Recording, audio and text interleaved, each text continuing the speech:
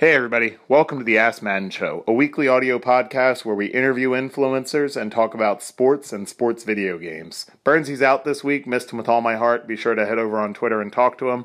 We have a great interview with Miguel Lozada for you.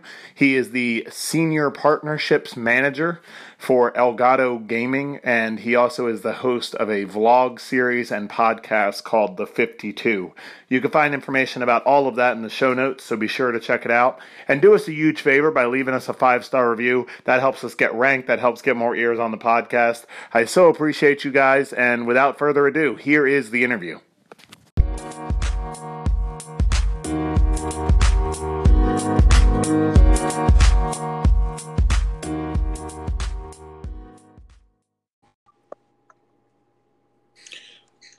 What's up, guys? We have Miguel Lozada here. Miguel, I want to get started right away. Go ahead and talk about who you are, what you do, and kind of what your role is in the Madden community and really the gaming community at large. So my name is Miguel Lozada. A lot of people know me as Gator. I've probably been in the gaming community since about 2004, since after high school. I did a lot of Call of Duty and Madden tournaments then on Game Battles. I served in the military for 4 years during that time in 2004. And then thereafter, after completing my 4 years, I actually went and worked at MLG and Game Battles and did more Madden and Call of Duty stuff. Launched my own news website, which was Evil Source Gaming. Did that for a few years, got pretty big. Doing marketing consulting on the side within the industry, and then ended up getting hired by Elgato Gaming 3 years ago to this date, month, kind of, sort of. So that's pretty much it. Madden, I've been a game changer since the start of the program. I was one of the first YouTubers to be back guys like Shop and Doc and everybody like that. But I was more of a live streamer, and I was the only live streamer on Twitch. So I got picked up probably like 5-6 years ago. It's like 2011, 2012. So now these days, I just provide feedback just like everybody else.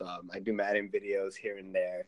YouTube is it's been on pause since joining Elgato Gaming, and then but this year should be different. I should be hitting it a little bit harder than usual. So yeah, it sounds like you've had kind of quite a journey. So if you had to tell you kind of just gave the brief version of the story, but kind of what was the moment where you knew that it was going to be a major part of your life? Kind of, I guess the story starts kind of after the military. So starting from the military, what does the story look like? So in the military, everybody played video games during deployments. I was in 3 deployments. So video games is just everyday life type deal, right? So after you work hard and you just want to unwind, you would play. Basically, what ended up happening with me was I was going to school at the time after the military. I was going to community college, and I had a lot of available time, so I started volunteering at Game Battle, doing support tickets, doing competitive stuff. Then they picked me up as an employee, and I worked for MLG a little bit. And I think it just dawned on me when I started my own website and started getting a lot of views and a lot of traffic, and it started paying for itself fairly quickly. And then it started paying for rent and food, and then it stayed. So then I think it was just like a big hope that it would be something that I could do, and then it ended up being, a great way for me to get in the industry and job in the industry in the long run. So the news website, you said Evil Source Gaming. Am I saying that right? Yeah. And that was just at that time. That's what year? That was like 2010. So I got out in 2009, 2010, probably around the end of the year. In MLG, the forums, I was always dropping news and stuff, and people were always following me, always commenting my forum posts, like with just news and stuff that I would just find like on areas and Twitter even then. But what people wanted was somewhere universal where they could just go. So I actually started a blog spot, and it was just like Gator Gaming or something, .blogspot.com. And probably after a month and a half, Blogspot reached out and said, hey, you can buy your own domain and we'll do your own server and blah, blah. You're getting a lot of traffic. But, if you keep growing, we won't be able to do it for free because we'll end up, not being able to load your page as fast to people. So that's when I looked into it, made my own domain, and then just kind of sort of went from there at that point. Wow, so it seems like you just kind of were following what you wanted to do. I mean, Twitter that's early Twitter, 2008, 2009. It's early Twitter. So you're just following what you want to do, and it kind of, I mean, not by accident, but almost like just kind of became a career right under your nose. Yeah, I think a lot of people, there's some luck. I'll admit there's some luck, I think, but I think being consistent, and I think like I was posting every day. I was posting like I think like 5 or 6 posts every day on the news site. So then people like Activision got a hold of me. I started getting review copies. EA got a hold of me. Started getting review copies. So just being consistent, I think, just increases your odds at being lucky, right? So I think there's a little luck variable there, but I think obviously the work ethic just happened to make things ends meet and everything happened where I wanted to. I think that's an interesting quote. Like, consistently, kind of consistency creates the luck or whatever. I remember I was watching a Gary Vee podcast or listening to a podcast, and he had Dr. Lupo on there, who's a Twitch guy, and said, well, when you started, Gary asked him, when you started, what did you do? And he said, well, I would stream for about 12 hours a day. And I was like, oh my, like, that's why, it's like, it almost dawned on me, like, oh, that's what he did that was different. Like, Right. Yeah. It's just being increasing the chances, right? The longer you're streaming, the more videos you put out, the more chances you get of being lucky at that point, realistically. Right. So you have this news site, and then you're running that news site when this company called Elgato reaches out to you. Now, what was Elgato at the time? And then I know there are some of our listeners who kind of come from outside of the gaming world. So what was it then? And then kind of what is it now? So Elgato was interesting. In 2012, they came onto the gaming scene with their first capture card. I was actually one of the first reviewers, along with like IGN and other big sites. I got a review unit, and this thing sounded too good to be true. Their press release said something like a capture card the size of a deck of cards or something, right? And I'm like, there's no way, right? I had a PVR. This thing is huge. There's no way that this thing can do 1080, 30 frames a second, or 720, 60 frames a second, being this small. So I was like, I'll give it a shot. So before even being approached for a job, around 2012, I had started actually just doing side jobs for companies on marketing, consulting, and stuff throughout the industry, from Activision to EA to Astro Gaming to Scuff Gaming, just kind of sort of just giving consulting and stuff just from like a user standpoint and a professional everyday user type deal. So just kind of went there, and I think they had just offered me the job, and I gave back some feedback on what I would, and then they came back with a good counter, and we settled there. It was just kind of sort of a time in my life where I had already been to like so many E3s, and the site was doing so well. I didn't grow, so I felt like that was the next step for me in the industry, was like to become a industry professional, so to speak. Right. So you take this job at Elgato. What was your job title, and has that really changed in the in-between? So I started just as a partnerships manager, and then a year and a half later, I got promoted to senior partnerships manager. Basically, the only big difference for me was I went from just US-based only partners and influencers, and kind of sort of a little bit like in Europe, from that to manning all US influencers, all big global influencers. So like relationships we have like bigger influencers, have millions of subscribers, are the ones I usually handle. And then also relationships with like EA or Activision, I handle as well, because I already have those relationships with those companies. And then I also manage a team of 4 guys. So that's the difference between when I started and now. All right. So what does a typical week look like for you guys in terms of so let's talk about like using an example without needing to go too deep into whether or not you guys have actually worked with this person. Somebody like Ninja comes on the scene and starts garnering some influence, or some, I'm not saying him necessarily, but someone like him. Right. Like, what does that look like for you guys? And then what does the maintenance side of it look like after you guys have acquired talent, for lack of a word? So it's pretty much case by case. Everybody's different. Everybody's communities are different. Everybody's viewership is different.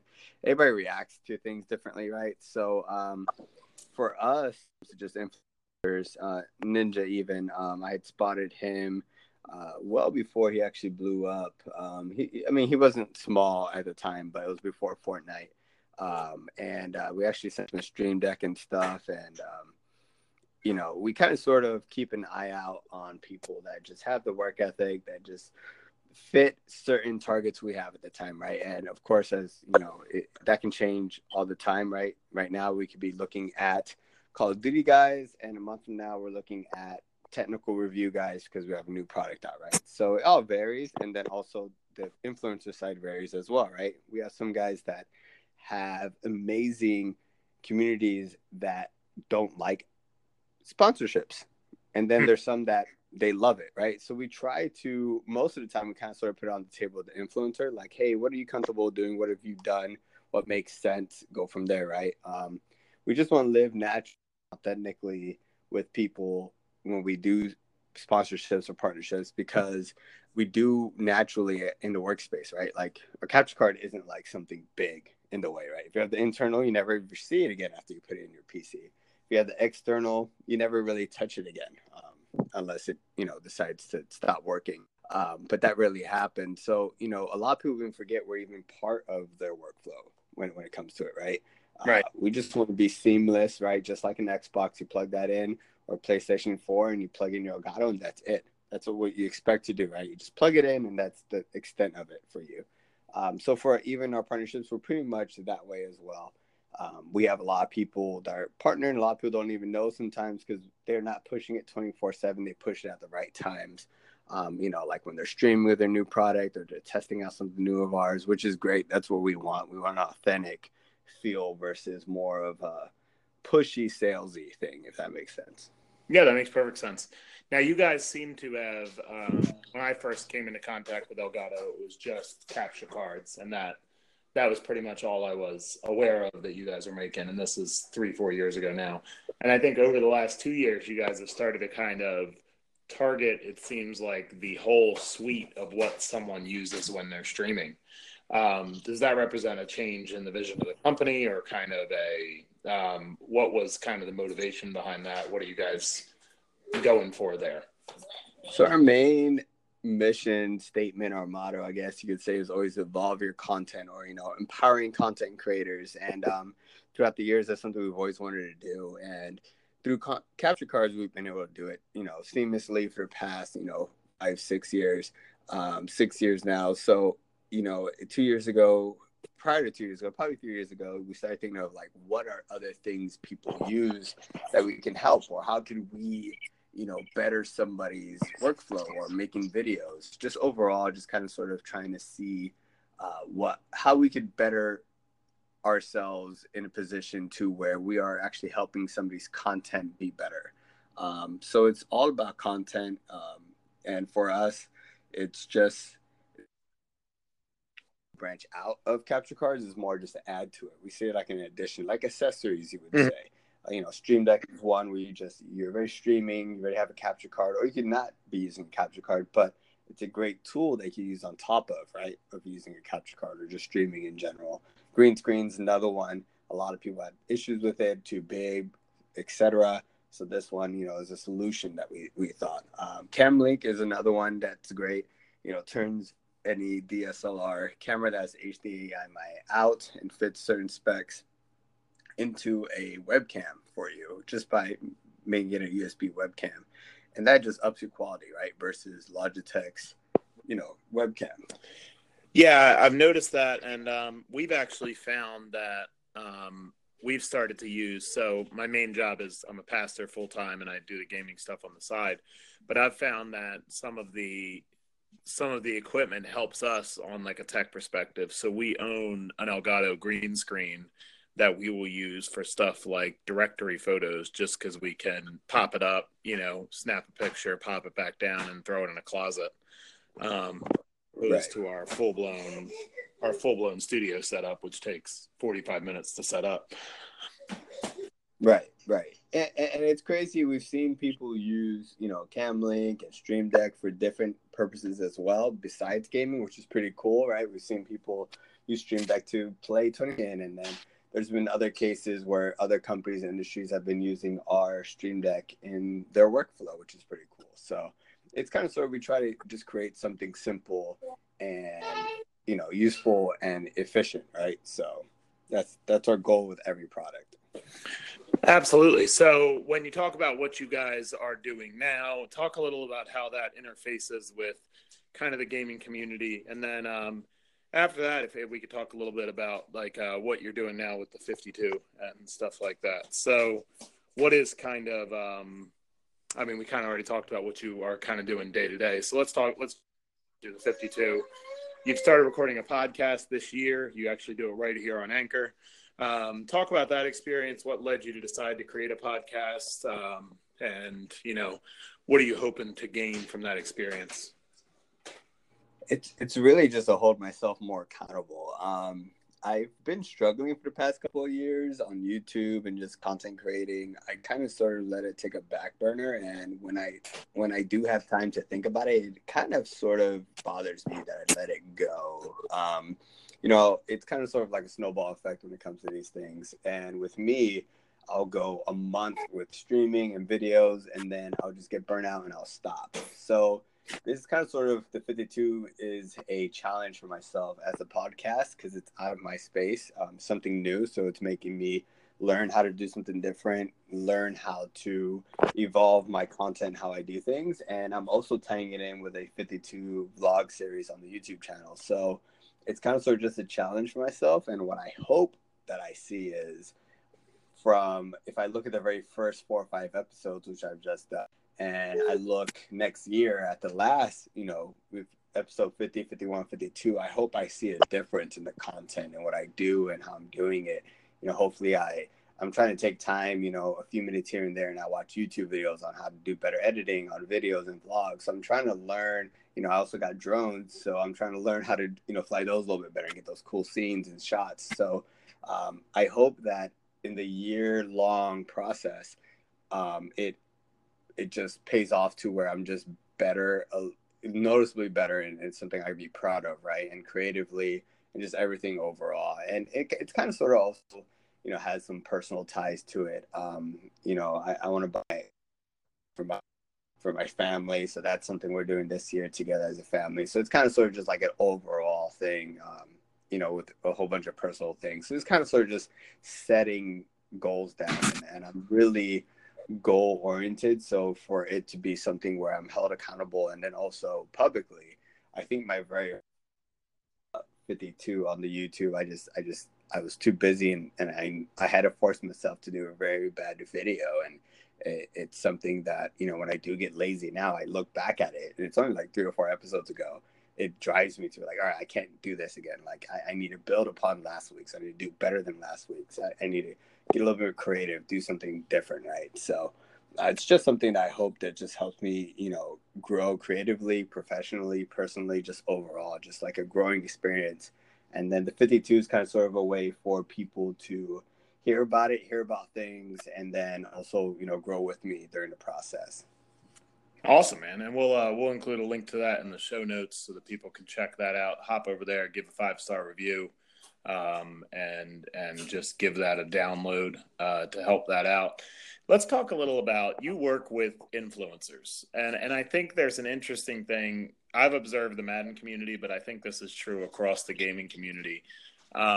There seems to be a disconnect on how people think it works and how it actually works. And what I mean is that I think there's an expectation that it should be easier than it is. And I don't know where that expectation comes from, because doing exactly what you want in life should be difficult.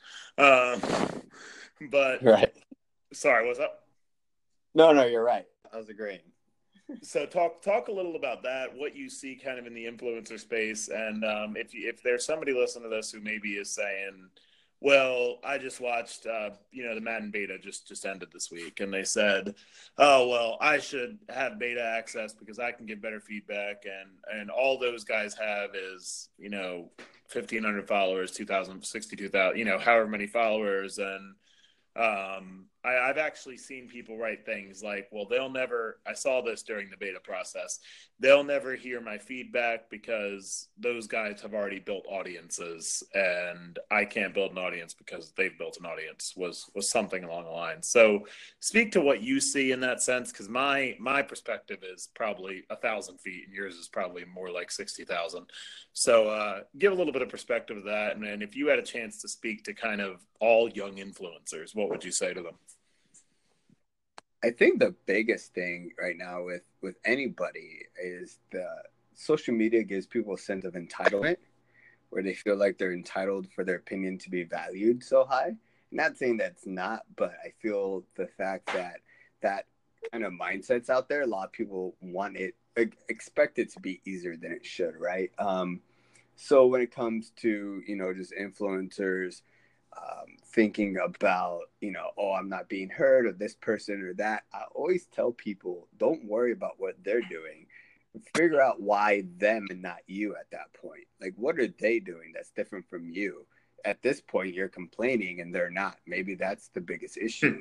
Maybe something simple like maybe they give feedback publicly every Monday. I know some guys that have a schedule when they get feedback, right? So they purposely play a game or do something, and then they write notes throughout the weekend. And Monday they post out, hey, there's the C route is broken because of this, and they post some videos. And while other people just do it randomly and emotionally, so then at that point it becomes more complaining and being super vocal versus really giving yourself the time to, and I think this is key right here, is if you have a problem, why don't you voice the solution at the same time? There's everybody can point out a problem, but it's the person that decides to say, hey, I have this vision on how this can be fixed easily, then, it could change how people see your opinion at that point. Because anybody can say, oh, look, the house is burning down. Now somebody goes, hey, we should grab all these water hoses from the houses next to them and start spraying it and then getting buckets and then opening that up. Okay, it's a plan. Everybody can see this is an issue. But the guy that, separates himself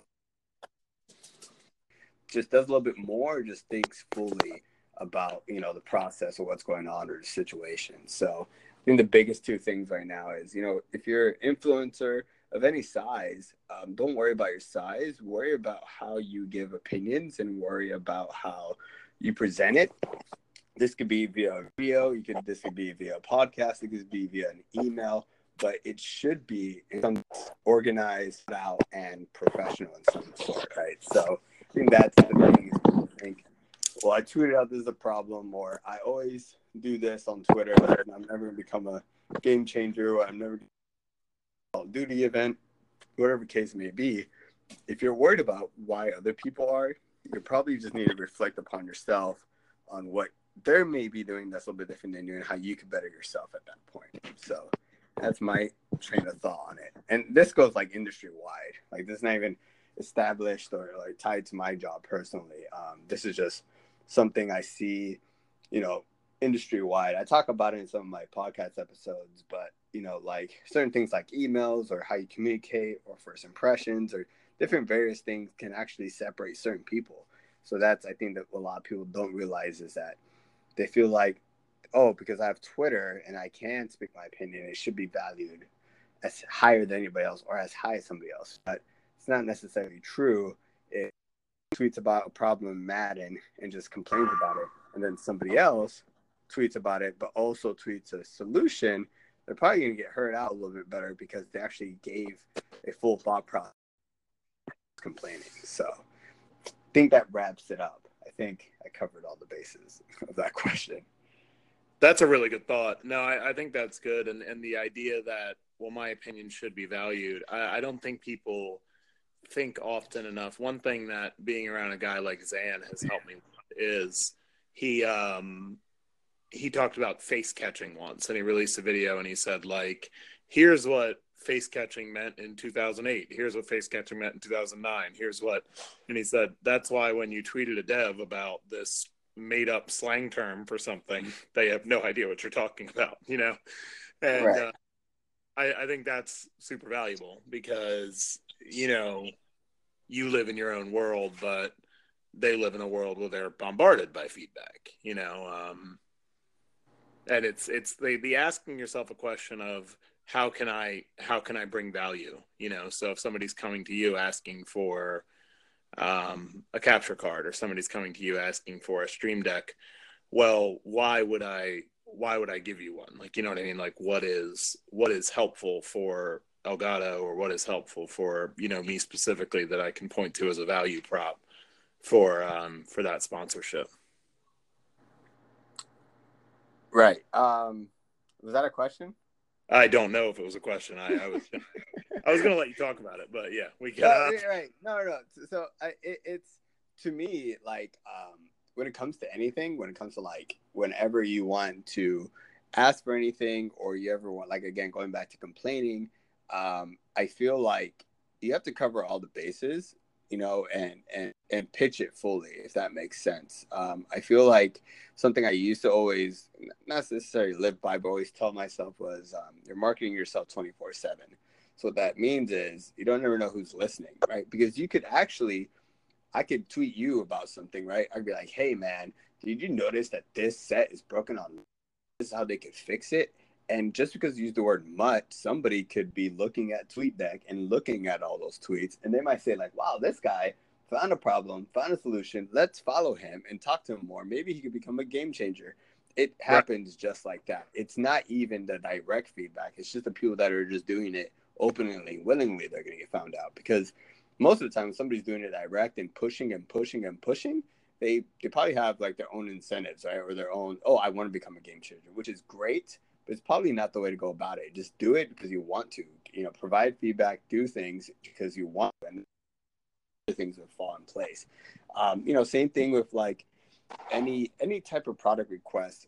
For myself personally, what I've always done is just covered all the aspects. Like, you gave some, what is in it for Elgato, what's in it for me, or what's in it, blah, blah. Cover all those bases. Basically, what I tell anybody is pretend somebody's asking, what are you going to ask them, and answer all those questions in your request, because that's what the person's going to be thinking. Because that's just human nature, right? Like, you know, if somebody's asking, like, Call of Duty, and you're just, hey, man, I have 100K subs. Can I get Call of Duty early? The guy's going to say, why would I send it to you? Do you even do gameplays? What would you do with it? Blah, blah. Cover all those questions. If you write him, hey, I would love an early copy of Call of Duty, or even Madden, for instance, right? Of Madden, because I do this series, I do this, I do that. I would love time to prep, time to, you know, get video, time to provide for feedback, blah, blah. And they might be like, okay, well, this guy really has, like, a real one, right? Versus, to it because I have, you know, 10K, 100K, a million subs, right? So, Right. I think that's what a lot of people have to realize is, try to always think like a step ahead, or try to do something doing things. They sound super simple, right? Like, it's like, wow, yeah, of course, why wouldn't I do that? A lot of people just don't do it anywhere in the industry, right? So that's what separates a lot of people as well. Guys that get, you know, talked about, oh, I don't know why they're a game changer or this or that. It just might be the way they present themselves, present issues. They're organized. They have thoughts. They have educated thoughts, or whatever the case may be. And then they present it in a way where it's understandable and there's a solution to a problem and stuff like that. So it's very simple little things that can separate people, right? Versus, you know, just screaming about it, or just asking simple questions or requests, or complaining about things. Right. And you've said before, something is simple. By the way, I'm sorry about that half question. I'm a little spaced out today. I apologize. No, it's totally fine. I was like, I'm pretty sure that I'm just going to make sure before I sound odd. So right. It's all good.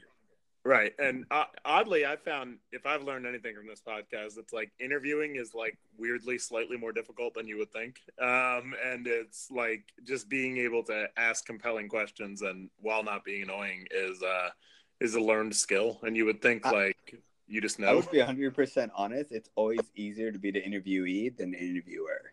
Oh, I've been on both sides, and it's always easier because thinking of questions and then trying to keep the conversation going is way more harder than just being like, oh, okay, this is what I got to talk about now. Cool. Here, sure, right. I'll talk about it. It's different. But yeah, mad props to you. But keep going.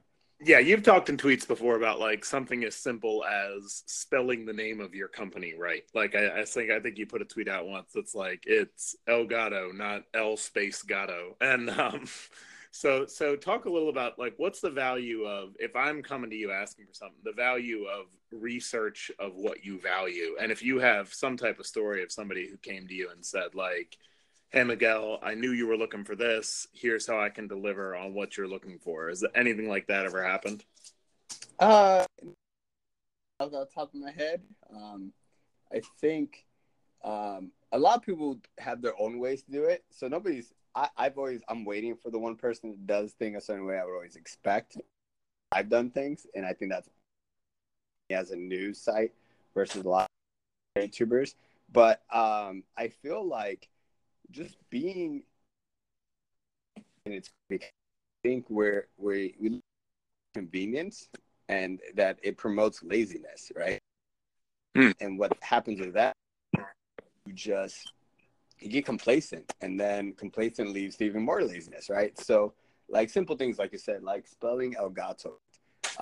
Yeah, if somebody pitches me, asks me, hey, can I have an Elgato? I need a new capture card, and Elgato is supposedly the best, and it's spelled wrong. It makes me cringe because at that point, are you just asking for a free product, or are you really interested in our product overall? So obviously, we have the conversation a little bit deeper. I do like little passive, I don't want to say passive aggressive, like I'll like write Elgato and then I'll put it in bold correctly. So like then and like then they fix it the next time they write it. And to me, that's just kind of sort of like you said, research and just talk about what you want and stuff.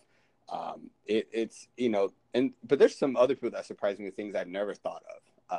There's a guy out there, Darkness. He's moved all on from Twitch to Facebook, but when I first talked to him, had an impressive deck about all his stats and everything. And this is some companies and stuff, but he was just an influencer. He was way small at the time, but he had everything from how many views he averages, from his reach on Twitter, his reach on Facebook, his reach on Twitch, what he averages Friday, what he averages on the weekend for viewership, what he's before, like a full on presentation of him and how he can help you, what's his reach, and what he's willing to do for you.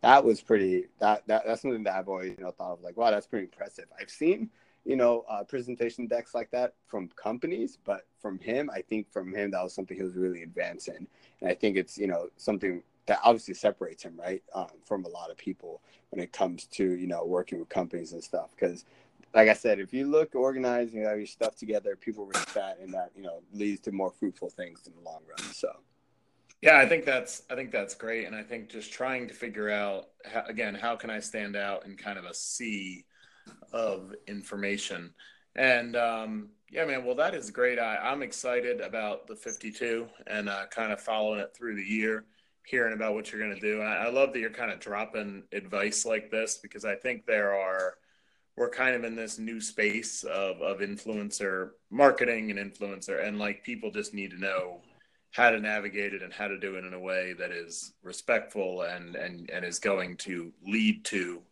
the things that they want to lead to, if you will. right. um, before we go ahead and close up, is there, other than the 52, is there something kind of you're working on right now, or in the Madden community, what you're going to be doing this year? And then, I forgot about that completely. What are you looking forward to as we go into a new year of Madden? Obviously, you might be running up against some NDA stuff, so I'm not asking you to get in trouble. But anything you can Right. you're excited about? For Madden, I'm excited to see the progression of Madden. To be honest, I've been pitching this for probably like 3 years to EA, but I have a really strong feeling that Ultimate Team should just be its own game / mode separated from the game that you buy at $60. And my justification is Madden Mobile is free and you get to play with those players and you get to do everything for free.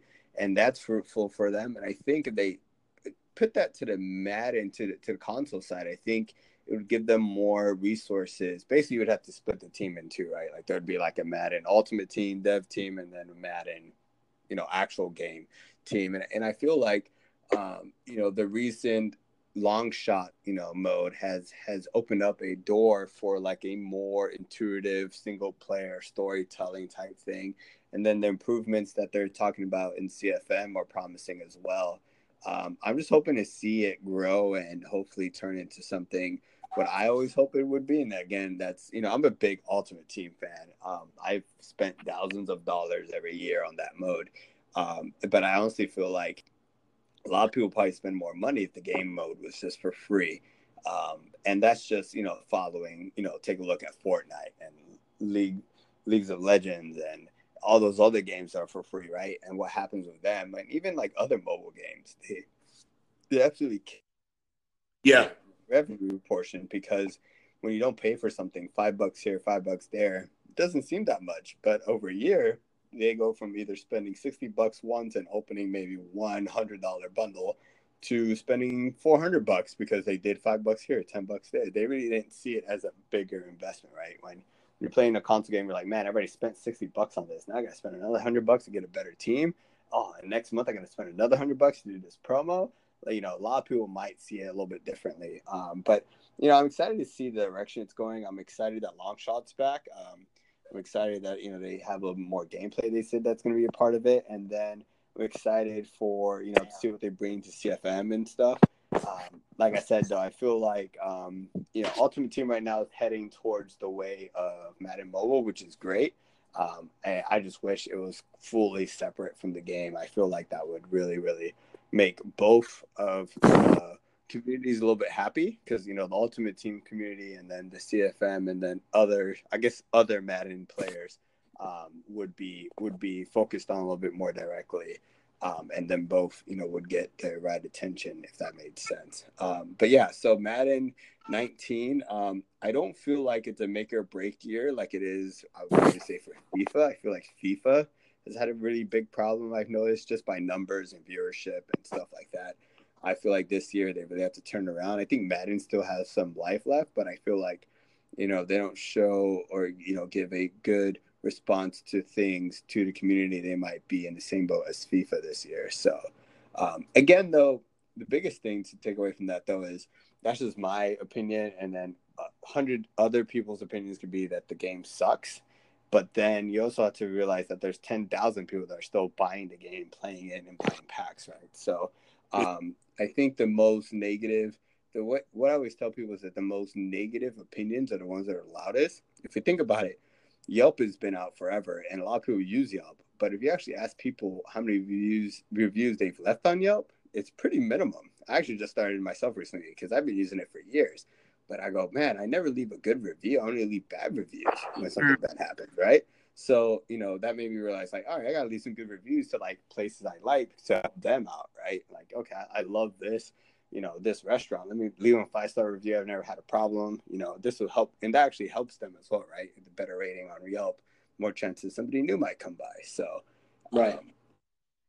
is willing to take the time to write something, to complain about something, but, it's also, you don't really see that many people, even like if you think about just everyday life, like, hey man, good job, or hey, really cool, oh, hey, that was really nice of you. A lot of people don't even do that, in everyday life. So, right. I think that's something to take away. A lot of people could be complaining about the game, but, numbers show differently. And then I guess as a company, right, for profit, you really don't have nothing to worry about if your profit's still going up, even though people are complaining. So, so we shall see. And then the other part was about any projects. I have a lot of projects I have lined up for the year. I don't want to give too much, but a lot of them are revolved around just giving back to community. I have a pretty cool concept that I'm working out with some companies right now. That should be pretty cool for people that want to be streamers or influencers or just gamers themselves. That's pretty much all I could say about it. But yeah, I have some projects. Of course, recently Elgato Gaming got acquired by Corsair, so that's fun times for us there, as well as, it opens up some new doors and opportunities for us when it comes to products as Elgato Gaming as a brand, and we'll see what the future holds with that. But pretty much just trying to get the 52 going, seeing how that goes, and then adding.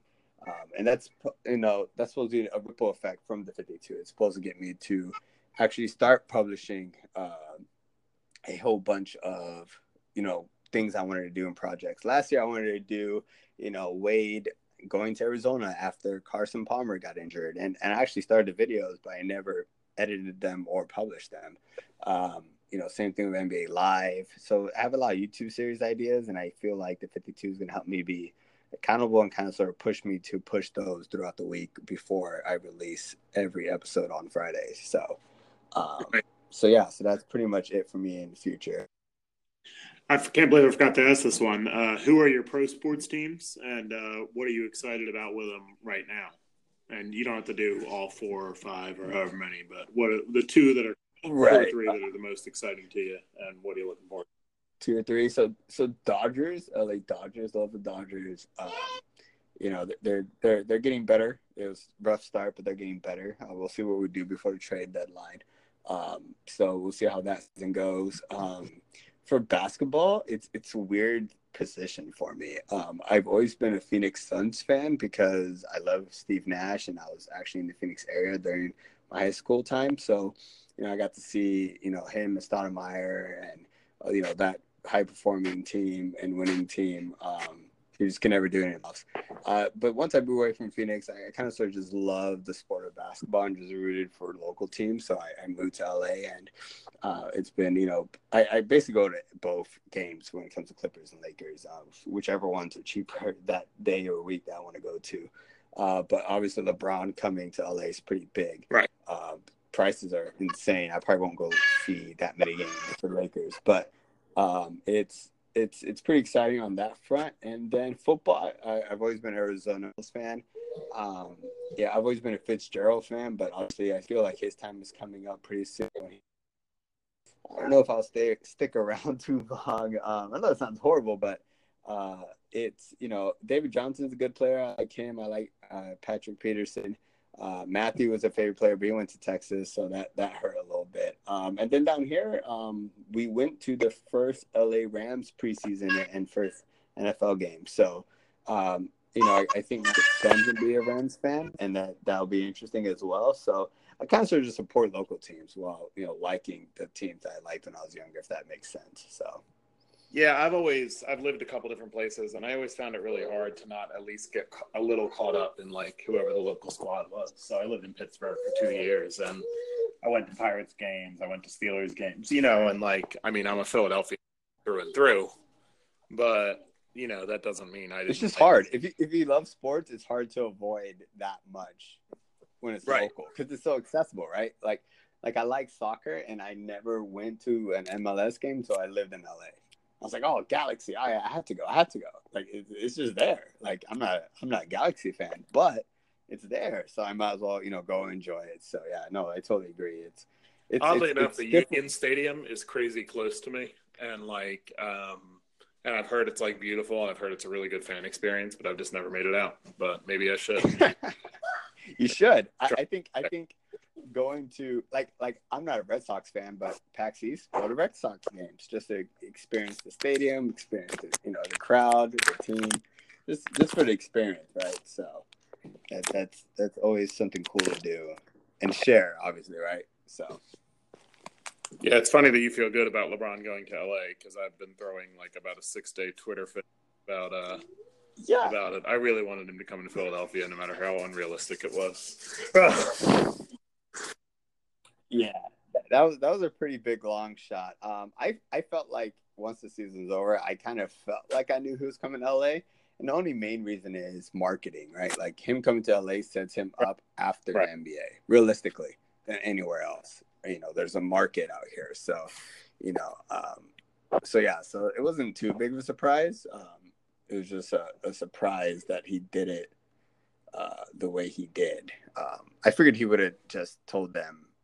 He opted out Friday, and then I figured he would just announce it, but he dragged it Yeah, on a I little was bit. glad it So, didn't go into like Wednesday. Like I'm glad it was wrapped up midday on Sunday, where it was. right. I can't believe about PG-13 not coming though. That to me is shocking.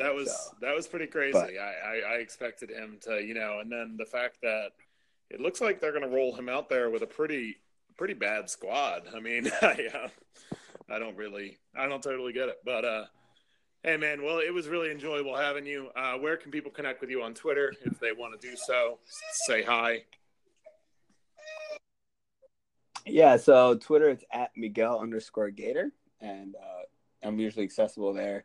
If you happen to see my timeline and there's a tweet recently that has a lot of replies, it's probably not the best time to tweet me because there's some times where my mentions are just out of control. So, but most of the time I get back to everybody in due time. I make it a point to, like, the end of my day, if I'm laying in bed just chilling, I pull it out, I look at my mentions, and I make sure I reply to anybody that needed a reply. Yeah, I appreciate you making time for this. This isn't necessarily like we're not jamming out a bunch of listens or anything like that. So it really means a lot for me for you to hop on, man. I appreciate it.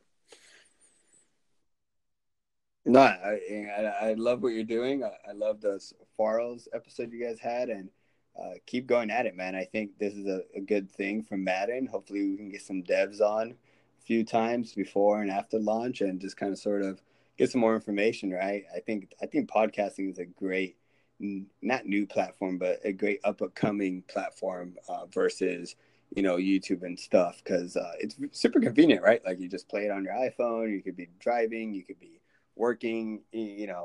Obviously you do that with YouTube, but sometimes YouTube just relies on visuals. So I think Ask Madden is a great thing, and I think it'll be a good thing for the community, for everybody to support it and just kind of push it and see where it goes, right? Maybe it'll become part of CFM halftime Part of the show. Pantheon, right? Yeah, something like that. No, it's interesting because, like, I've gotten into podcasting personally, and it's like listening to them. And it's crazy because I didn't think I hated radio, and I never would have said I did. And then I listened to podcasts pretty much exclusively for like a month, and I went back to like around the Super Bowl, I went back to listening to like local Philly radio because I was because the Eagles were about to win the Super Bowl, and I hated it. Like, I was like, oh my goodness, this format is just it's unlistenable. And then. Yeah, it's different. It's a different thing, right? Like radio and podcasting. I feel like podcasting is more personable, and radio is just like very generic and stale. And just very. Today's topic is what was the Will Kane the other day did it, and I'm not hating on him. Like, this is sports radio is his job, but his topic was, what are the top brands in sports? And how does LeBron joining the Lakers affect that ranking? So Cowboys, Yankees, Lakers, like the top brands in sports. And it was just like, it was like a 5-minute conversation that he stretched out over, I think, 3 or 4 hours. And I'm like listening to it, and I'm like, this is just really boring. A lot of repetitiveness. Yeah. So I think, and something I've learned is like certain topics, if it's 3, 5, 6 minutes long, great. If it's, a long extensive interview, hour, great. If it's a really detailed, core topic, 10, 15, 20 minutes, great. So I think it's more structured a little bit better, right? And then also, you know what you're getting into before you tune in, right? Absolutely. So. All right, man. Well, that pretty much wraps it up. I really appreciate your time. And, we'll be connecting with you. And we'll have this out in the next day or so here. All right, man. You have a good one. Thank you for having me on. All right, you as well. See ya. All right. See ya.